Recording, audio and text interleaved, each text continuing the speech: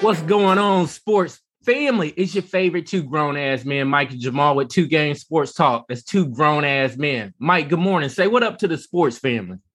What up, sports family? What's good with you? Yes, sir. We got some topics we need to cover, Jamal. It's a big Saturday for us, man. Florida State's going against Miami today. Rivalry weekend. What you think about it, bro? Man, it's not like it used to be, man. I'll say that much, man.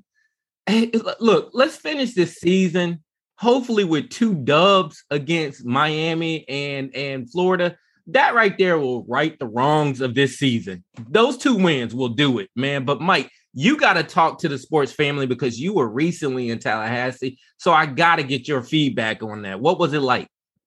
Yeah, man, I'm with you, bro. Like we really need a win. We need 2 wins. Like one of these rivalry games. We need something, to hang our hats on and look to next year. But yeah, last weekend, me and my kids, we went up to Tallahassee. I was trying to show them, hey, this is where your pops went to school, give them the whole experience. And bro, things done changed, man. Things done changed. First of all, before we even got to the stadium, I was like, hey, y'all want to see where your pops and Uncle Jamal used to live back, in college? We had it popping in Parrot Lane, Villas of Westridge, shout out. They're like, yeah, take us to it. Bro, that place, it looked so bad, man. I didn't realize it when we lived there, it had one entry in, one entry out. And at the time it felt secluded and it felt like, you was on the up and up. But this time it felt like the projects, like you only had one way in, one way out.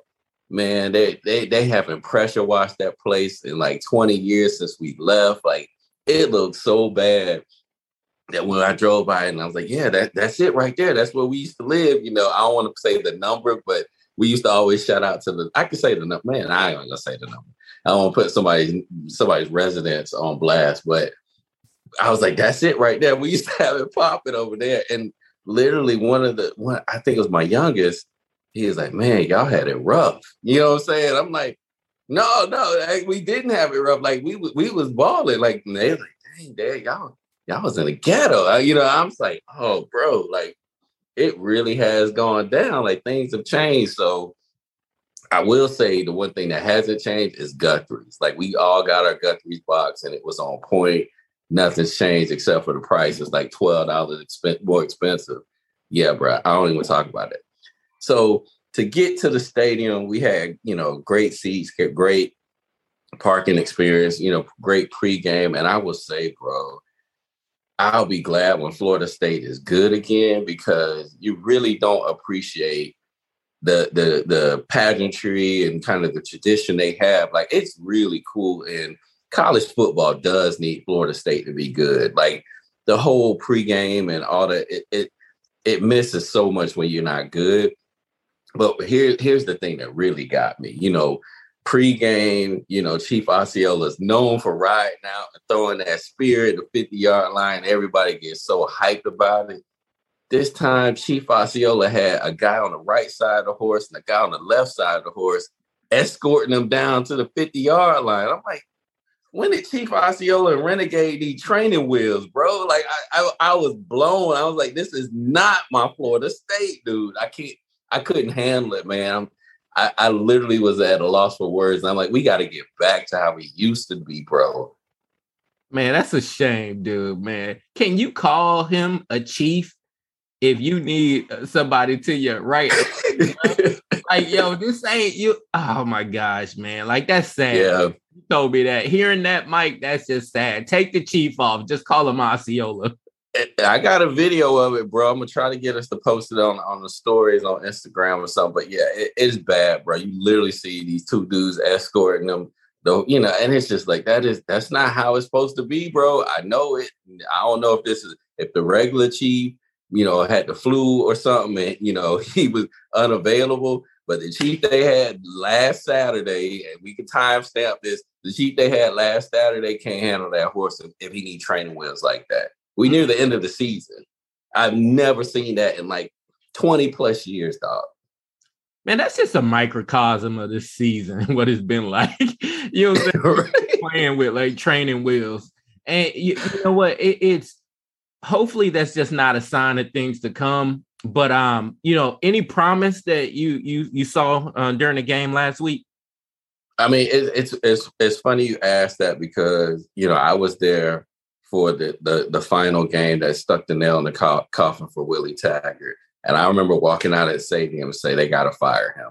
And I was rooting for Willie Taggart, but that was a very undisciplined team that was just it was hard to even watch. I mean, even pregame, Cats was at the sideline talking with their family and signing stuff and taking like dancing and all that stuff. Like I knew they weren't ready and it was a Miami game. I knew they weren't ready, and we got absolutely destroyed that game.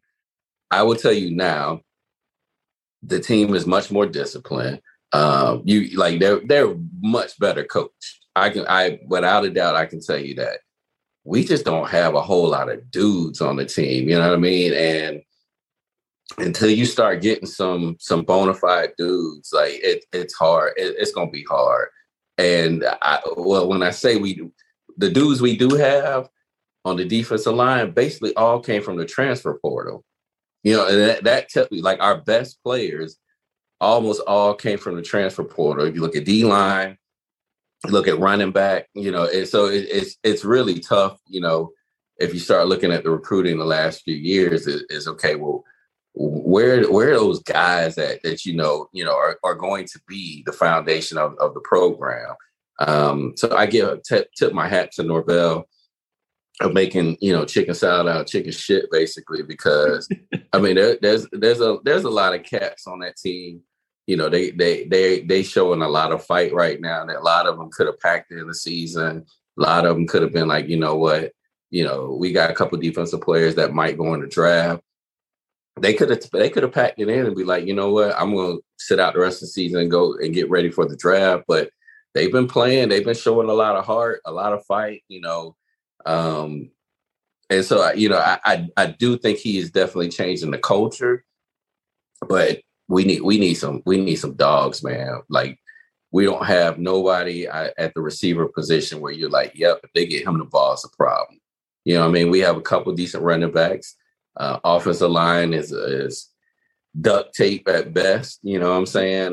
They've had a lot of injuries, and defensive back, like it's hard for me to even clown on defensive back because I do think, and I've always struggled kind of calling for people's jobs, but I do think we're going to end up needing a new defensive coordinator. Some of the calls that he makes, like the last touchdown, that offensive touchdown NC State got, it was like 3rd and long, and he calls a blitz. Yeah, and they run a screen and get a touchdown. It's like, dude, it's 3rd and long. Why are you blitz? Like, just play, keep them in front of you. And you won't, fall susceptible to the screen. He makes a lot of calls like that it feels almost elementary. Like everybody in the stands is like, watch the screen, and you call a defense that's susceptible to the screen. Keep it in front of you. Make sure tackle get off the field on 3rd down. So he's done that several times this year, and it's hard to watch. So I'm just gonna go ahead. I've been putting it out there probably since half season. They got Randy Shannon on that defensive staff, as an analyst. We all know the defenses that Randy Shannon used to put together back in his days at Miami or, whatever. We all know his recruiting ties to Miami. If I'm Norvell, I go ahead and pull that switch, get it ready for next season and also see if that can help me recruit some dogs, because we can't keep losing recruits to the LSUs, to the Alabamas, to the Georgias, we got to start keeping Florida kids home. And I think Randy Shannon is a way to do some of that. Yeah, I do. And I'll say this is, hearing that particular call that on 3rd down, I remember seeing that, so reminiscent of the loss against Jacksonville State. And I'm like, how as just a fan of the game, you can see and the situation, and you're like, hey, don't do this. This is one thing you can't do. And I don't know. I agree with you. Hopefully, Yeah. we're not fans of calling for people jobs, with the exception of Kyle Shanahan, of course. But hopefully Florida State can rectify that wrong by making the right decision. And you're right. Yeah. You got to move forward a different D coordinator.